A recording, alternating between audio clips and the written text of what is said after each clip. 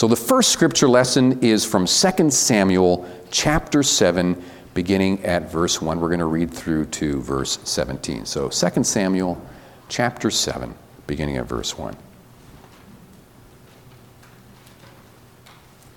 This is the word of the living God. It is given to edify us and to build us up and to fill our hearts with great hope as we look forward to the return of Jesus Christ. Now, when the king lived in his house and the Lord had given him rest from all his surrounding enemies, the king said to Nathan the prophet, "See now, I dwell in a house of cedar, but the ark of God dwells in a tent." And Nathan said to the king, "Go, do all that is in your heart, for the Lord is with you." But that same night, the word of the Lord came to Nathan. "Go and tell my servant David, thus says the Lord, would you build me a house to dwell in? I have not lived in a house since the day I brought up the people of Israel from Egypt to this day. But I have been moving about in a tent for my dwelling. In all places where I have moved with all the people of Israel, did I speak a word with any of the judges of Israel whom I commanded to shepherd my people Israel, saying, why have you not built me a house of cedar? Now therefore, thus you shall say to my servant David, thus says the Lord of hosts, I took you from the pasture, from following the sheep, that you should be prince over my people Israel. And I have been with you wherever you went, and have cut off all your enemies from before you, and I will make for you a great name, like the name of the great ones of the earth. And I will appoint a place for my people Israel, and I will plant them, so that they may dwell in their own place, and be disturbed no more. And violent men shall afflict them no more as formerly, from the time that I appointed judges over my people Israel. And I will give you rest from all your enemies. Moreover, the Lord declares to you that the Lord will make you a house. When your days are fulfilled and you lie down with your fathers, I will raise up your offspring after you, who shall come from your body, and I will establish his kingdom. He shall build a house for my name, and I will establish the throne of his kingdom forever. I will be to him a father, and he shall be to me a son. When he commits iniquity, I will discipline him with the rod of men, with the stripes of the sons of men. But my steadfast love will not depart from him, as I took it from Saul, whom I put away from before you. And your house and your kingdom shall be made sure forever before me. Your throne shall be established forever. In accordance with all these words, and in accordance with all this vision, Nathan spoke to David. So Nathan spoke out of turn when he said, go and do whatever you want. And then the Lord visited Nathan and said, this is the real plan. This is my plan, not yours. And he gives Nathan the true words and to instruct David with. And then we turn to Romans chapter 1, beginning at verse 1. This is the words of the new covenant about Jesus Christ the Lord, who is the superior Savior. He is the great high priest, superior in every way to the Old Testament, but in continuity with it. Paul, a servant of Christ Jesus, called to be an apostle, set apart for the gospel of God, which he promised beforehand through his prophets in the Holy Scriptures concerning his Son, who was descended from David according to the flesh, and was declared to be the Son of God in power according to the Spirit of holiness, by his resurrection from the dead, Jesus Christ, our Lord, through whom we have received grace and apostleship to bring about the obedience of faith for the sake of his name among all the nations, including you who are called to belong to Jesus Christ. To all those in Rome who are loved by God and called to be saints, grace to you and peace from God our Father and the Lord Jesus Christ. And our primary text will be verses 1b to verse 3. This is the primary text. The gospel of God, which he promised beforehand through his prophets in the Holy Scriptures concerning his Son according to the flesh, who was descended from David according to the flesh. Well, in this sermon we'll consider what the Bible says about the good news. Specifically, whose gospel is it? Whose gospel is the gospel? We'll also look at the promises made by the prophets of the Old Testament and the truth about Jesus the Savior. We'll look at his family tree, so to speak. When speaking of his message, Paul uses the term the good news. The good news. What does the good news mean, and whose good news is it? We'll take a look at the mysterious fact that the Lord appears in the Old Testament. In fact, the Old Testament has much to say about the Savior. It points towards the Savior, and Jesus himself makes that abundantly clear on the road to Emmaus when he opens the mind of Cleopas and his companion and shows them that all of Scripture speaks of Jesus. And he was speaking, of course, of the Old Testament. And as I've said a moment ago, we will consider why it's so important that Jesus was descended from the great monarch produced by the house of Israel, David. Why must the Savior be an offspring of David? Well, this sermon can be divided into three major points. Major point number one, the gospel is God's gospel. Major point number two, the gospel was promised through the Old Testament prophets. We'll look at Isaiah. And major point number three, the gospel concerns God's Son, who was descended from King David. Let's begin with major point number one. Major point number one, the gospel is God's gospel. The gospel is God's gospel. The gospel is the good news of Jesus Christ, the Savior, the only Redeemer of God's elect, the only Redeemer of mankind. And it's a gospel that comes from God the Father, God the Son, and God the Holy Spirit. This is God's gospel. What does the Bible mean when it declares that the gospel is God's gospel? Well, at the very least, it means that the gospel is not the result of human invention or human imagination. Despite what classic liberal scholars for the last 250 years have been insisting, beginning with Spinoza, the gospel is not the product of man's higher principles. Even in his best frame of mind and most lofty state of moral generosity, man did not create the message of the gospel. He could not. It's not the very best message which the very best of us has produced. No, the gospel is God's message of God's salvation to sinners. Sinners cannot produce a gospel, let alone the gospel. I mean, they could produce a false gospel, but they can't produce the gospel. It must come from God. It must come from on high. It is a revelation that we sorely need, and a revelation that comes not just on its own, but by the power of the Holy Spirit. But thinkers such as Jordan Peterson, I don't know if you know him, but he's a YouTuber of great renown. Thinkers like Jordan Peterson would have us believe that the Bible in general and the gospel in particular are essentially the product of man. Granted, Peter insists the Bible is the very best book that contains the most noble ideas that man has ever produced, but it ends there. It is a product of the human mind, according to men like Peterson. But this is not how the Bible portrays itself. Not at all. The Bible doesn't describe itself as the handiwork of man. Man at his best, far from it. The Bible declares itself to be the Word of God. The Word of God revealed through the supernatural agency of the Holy Spirit and given to us through the mediation of prophets chosen by God for the special purpose of declaring God's Word to God's people. God reveals it to the prophets reveal it to the people under the power of inspiration. This is God's message. Thanks be to God that it is His message and not our own, because we would get it horribly wrong, both in scope and degree and message.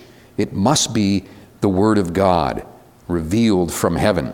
In other words, the Bible or the gospel is not man telling other men what they must do to save themselves. Rather, the gospel is God revealing to man what God has done to save men. You know, sometimes we make that mistake. We all do it. If we ever share the gospel, we talk about, instead of sharing the gospel, we talk about the way that God is working in our lives or the things that we are doing. And inadvertently, usually mistakenly, we point back to ourselves. And it's like we're saying, if you're going to be saved, you got to follow my example or my ethnic background.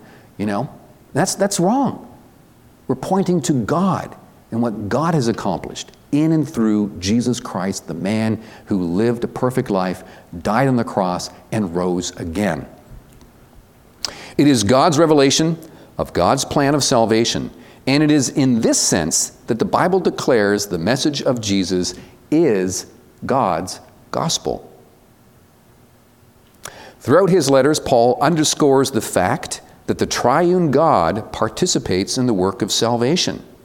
In just a few verses, in verses 16 and 17 in Romans chapter 1, Paul will describe the salvation as the power of God and the righteousness of God. The power of God and the righteousness of God. That's what we're trusting in, the power of God and his righteousness.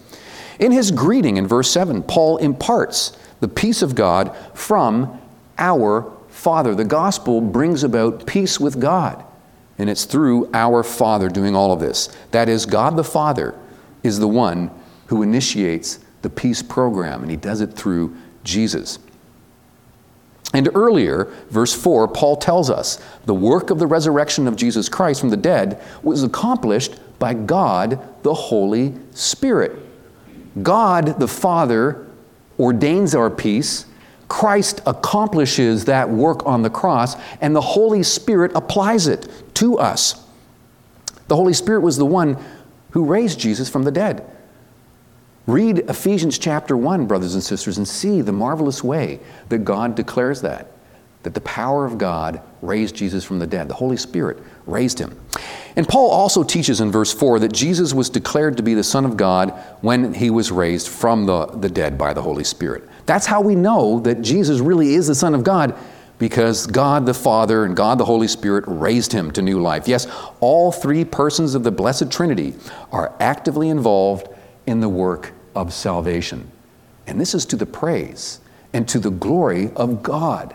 It's wonderful that God was intimately involved, the triune God was intimately involved in the work of salvation. Imagine for a moment that you received a message from the King of England. It's Charles now, right? Charles somehow gets a hold of your address, your email or your Twitter account or whatever it is. Maybe he sends snail mail. And he invites you, for reasons unknown that baffle you, he invites you to spend the summer with him at Balmoral. He invites you to come to Balmoral Palace for the summer. Well, if you received an invitation like that, you would be very pleased. Whatever you might think of Charles other times, he would be your best friend now. He's inviting you to Balmoral, and you would want to go. And you packed your bags, and you were going to go to Balmoral Castle, and you're going to hang out with Charles. But what if you caught wind somehow of the fact that the Prince of Wales and the Duke of York, who are also part of the royal family, didn't want you to come? Charles wanted you to come, but the Prince of Wales and the Duke of York don't want you to come. There's a conflict within the royal household. Some want you to come, some don't want you to come. Well, you would be very conflicted yourself. Would you go? Would you stay? It would be very awkward. If you did go to Balmoral Palace, it would be fun being with the king, but as soon as the prince and the duke came into the room, you would feel a cloud gathering. You wouldn't feel welcomed. But what if all three of those people in the royal family invited you to Balmoral Palace? It would be wonderful. You would certainly go. It would be a fun time. You would really enjoy all of their company. Well, that's a very simplistic illustration of how it would be weird if there was a conflict within the Godhead. If Jesus wanted to save us, but God the Father and God the Holy Spirit weren't so sure. They didn't really want to invite you into heaven. But the glorious fact is that all three persons of the Godhead are intimately, actively, assiduously involved in our salvation. God calls Christ obeys, the Holy Spirit applies. The triune God is at the very center of the gospel. The gospel is God's gospel. Major point number 2. The gospel was promised through the Old Testament prophets. Yes, the Old Testament prophets declared the excellencies of Jesus Christ. Granted, it was in types and shadows, but the Old Testament prophets were speaking of Jesus. When we read the New Testament accounts of Christ the Savior, we rejoice because we know the promises of God were fulfilled in Christ. It's clearly disclosed. And we rightly praise God for having sent us the great mediator, his Son. We know that Jesus is the Savior. Well, in a similar way, when the Old Testament saints heard the prophets speak of the Messiah, they too rejoiced because they knew the promises of God would be fulfilled someday by a mysterious, yet unknown Savior who was ordained to come and ordained to save. And they looked forward to those promises. They put their trust in the God who made those promises, and they were saved by faith in the saving God, whose character is unchangeable, whose nature is unchangeable. The gospel of grace was promised throughout the Bible, beginning with Genesis. Yes, from the very beginning, God promised to save a people for himself through the agency of his grace, and every book of the Old Testament conveys the message of salvation by grace. Salvation by grace. But in the apostles' introduction, Paul's introduction, it puts a special emphasis on the prophets. Paul stresses how they, in particular, the prophets in particular, communicated the gospel to the Old Testament saints. He says, of the gospel, he says, which he promised beforehand through the prophets in the Holy Scriptures. Did you hear that? The gospel was promised beforehand, before Jesus, through God's prophets in the Holy Scriptures, which is, at that point, the Old Testament. Thus, we should fully expect to hear the glad tidings of great joy concerning the mediator, the Lord Jesus Christ, when we read the major and the minor prophets. We should fully expect, as we're reading the prophets, to hear the promises of the Savior. So, we should, when we're reading Isaiah and Jeremiah, Ezekiel and Daniel, we should fully expect to hear word of the Savior and to see how the Savior is manifest to the people of God through God's grace. And also when we read the minor prophets, Hosea, Joel, and Amos, Obadiah, Jonah, and Micah, Nahum, Habakkuk, and Zephaniah, Haggai, Zechariah, and Malachi, we should fully expect to hear the good news of Jesus Christ. Yes, in shadows and types. But we should fully expect to hear the gospel of grace in the Old Testament. And that's exactly what we do here. We hear the message of grace. Just one example of what Paul is pointing to when he says that the gospel was declared in the Old Testament. It's an obvious one. Your mind probably already has gone to it. It's Isaiah chapter 53. Isaiah chapter 53. In which the prophet Isaiah spoke of the one who would carry the burden of sin on behalf of his people. Here we have a picture of the Savior, but what a wonderful, mysterious picture. Listen to it again, or listen to it, rather. Isaiah 53, verses 3 through 6. He, speaking about Jesus Christ, he was despised and rejected by men, a man of sorrows and acquainted with grief, and as one from whom men hide their face, he was despised, and we esteemed him not. Surely he has borne our griefs and carried our sorrows. Yet we esteemed him stricken, smitten by God, and afflicted. But he was pierced for our transgressions. He was crushed for our iniquities. Upon him was the chastisement that brought us peace, and with his wounds we are healed. All we like sheep have gone astray. We have turned every one to his own way, and the Lord has laid on him the iniquity of us all. Can you think of a clearer explanation of the work of Jesus Christ on the cross than Isaiah 53? In fact, New Testament scholars, if they're worth their weight in salt, will draw attention back to 53 and will say this is what Jesus was doing. They explain the work of Christ by casting our minds back to the Old Testament and drawing our truth and our doctrines from that. That's what Paul does as well. Hundreds of years before the birth of Christ, the prophet Isaiah delivered to the people of Israel one of the clearest teachings on the person and work of the Savior. The Savior would take upon himself the guilt, shame, and punishment of his people. But he would do so under a cloud of obscurity. People would look at Jesus. Isaiah is basically saying this. When the Savior comes, people won't recognize him. The religious leaders won't recognize him. The Pharisees, the Sadducees did not recognize Jesus. The veil was still covering their eyes. He would operate under a cloud of obscurity because the minds of man are darkened by sin. They must be enlightened by the Holy Spirit, and their wills must be renewed by the Holy Spirit. Jesus would be despised and rejected by men. Nonetheless, he would carry out the mediatorial work of redemption for the sake of his people that God, or whom God had given him.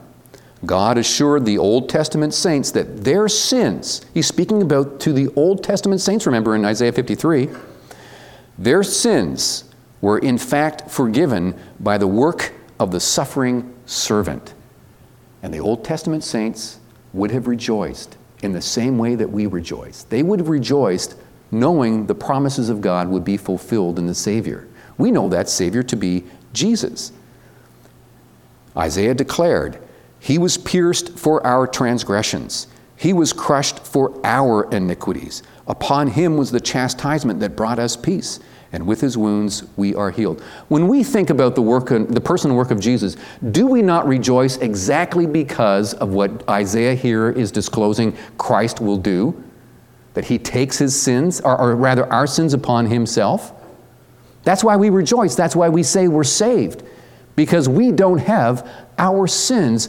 Jesus, the mediator, takes them himself. And it's the Old Testament saints that first had that wonderful message of the work of Christ.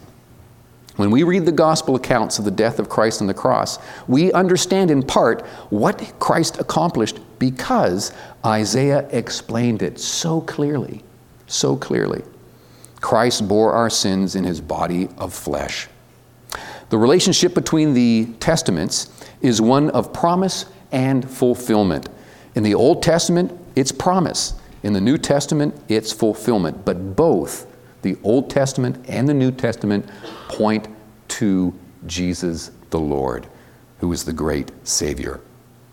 We turn now to our final point, major point number 3. The gospel concerns God's Son, who was descended from King David. We heard about this line of David in our first reading, 2 Samuel, and how God would establish a household for David, through David, but it would be a household that God himself would establish, would sustain, would prune over time. There would be people within that household who would just be very naughty and go wayward, and they would be pruned away.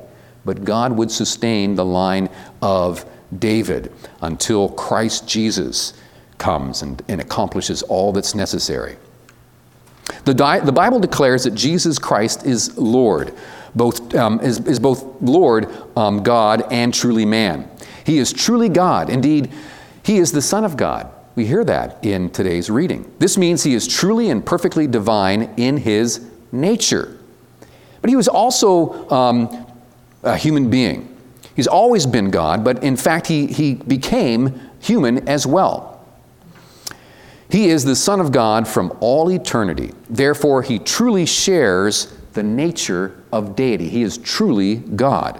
Romans chapter 9, verse 5 describes Jesus as overall God, blessed forever. Titus chapter 2, verse 13 refers to Jesus as our great God and Savior.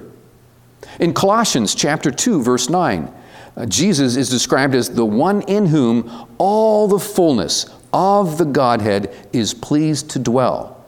The next time that Jehovah's Witnesses come to you and say that the Bible never declares that Jesus is God, draw them to those passages.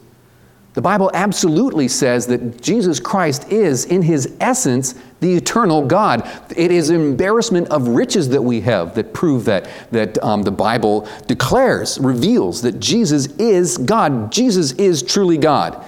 And it is this Son of God who takes to himself the nature of man, although he remains truly God while doing so.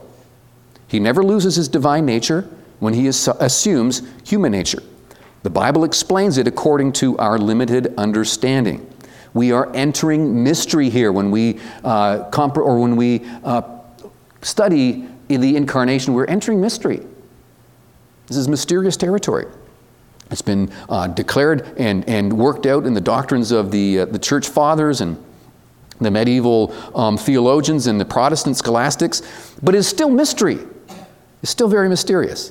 In 2 Corinthians chapter 8, beginning at verse 9, the Bible says, "For you know the grace of our Lord Jesus Christ, that though he was rich, yet for your sake he became poor, so that you, by his poverty, might become rich."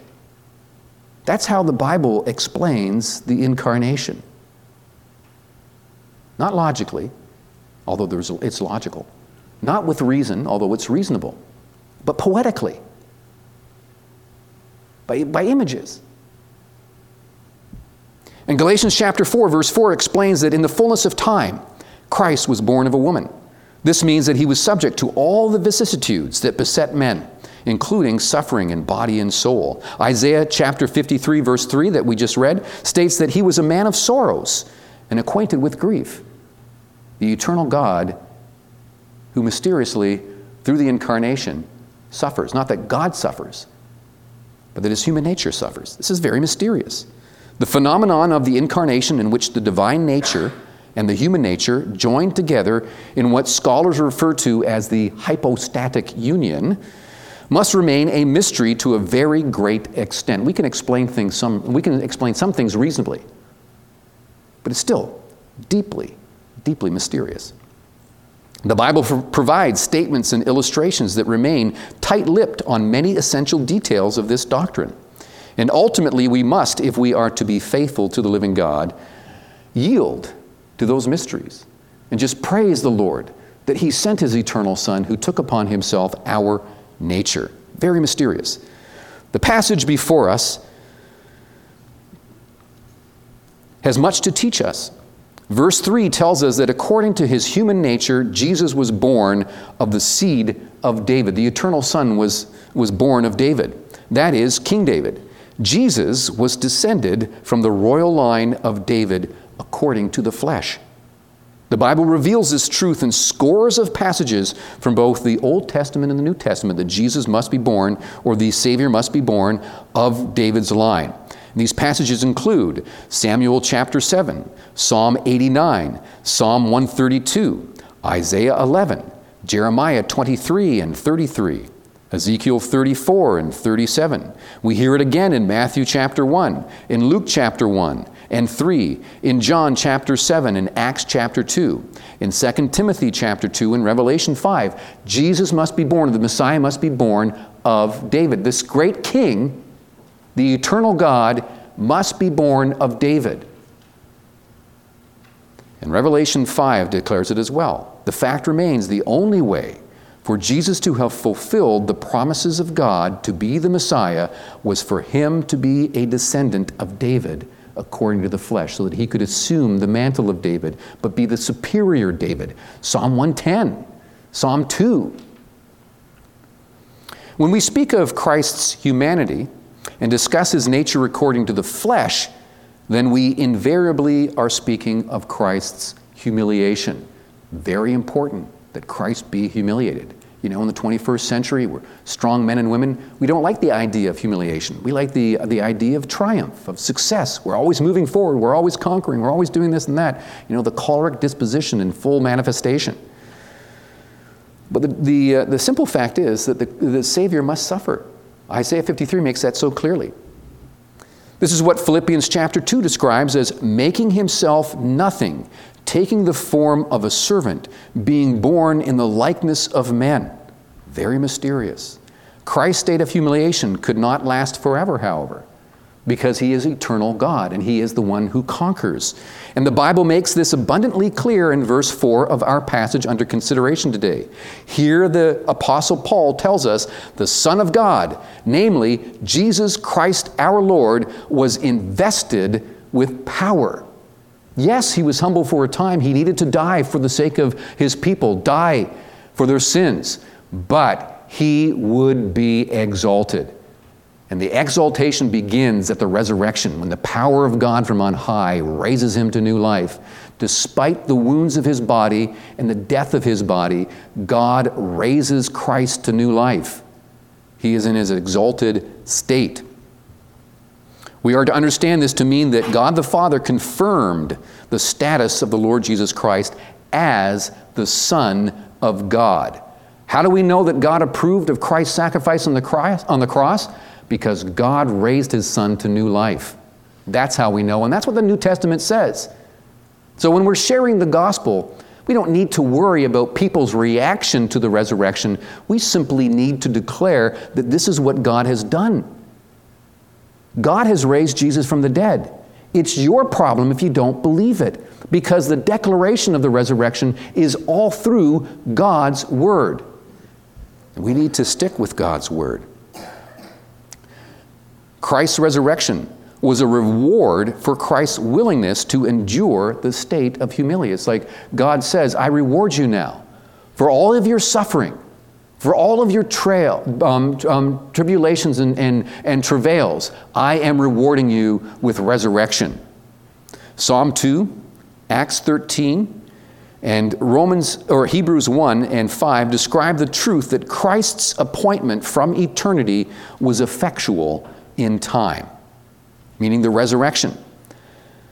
The effectuation took place at Christ's resurrection from the dead. In other words, Christ's resurrection from the dead was the beginning of Christ's state of exaltation. This is marvelous. Christ is exalted. He truly is King. And that began at his resurrection.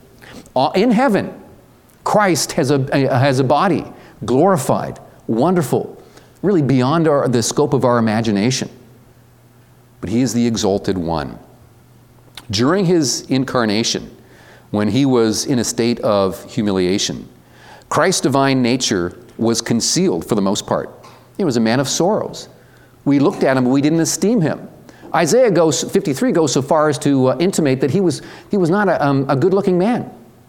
You know, some of us think, we see pictures of Jesus, heaven forbid that we pay any attention to them, but he's a very handsome, Aryan-looking guy. Isaiah says he was not good-looking. We have to look past the flesh, past the externals, to the glory within. He was a son of God from all eternity, but his divine nature was hidden from human eyes. Once he was raised from the dead and invested with power, his divine nature was more pronounced because it shone forth with all its glory. The state of hypostatic union, the divine and the human, gave Christ the greater glory now that he had accomplished all that his Father in heaven had ordained the Son to accomplish as Savior. Now that Christ had accomplished, it's hard for us to imagine, but Christ has more glory now than before. He has more glory now that he is resurrected than before, because he has accomplished all that God had purposed for him to do. And this intensified glory was bestowed upon Christ by the Holy Spirit in verse 4, which clearly states that. Now the Holy Spirit has been intimately involved in the incarnation of the eternal Son from the beginning. The Holy Spirit was there from the beginning.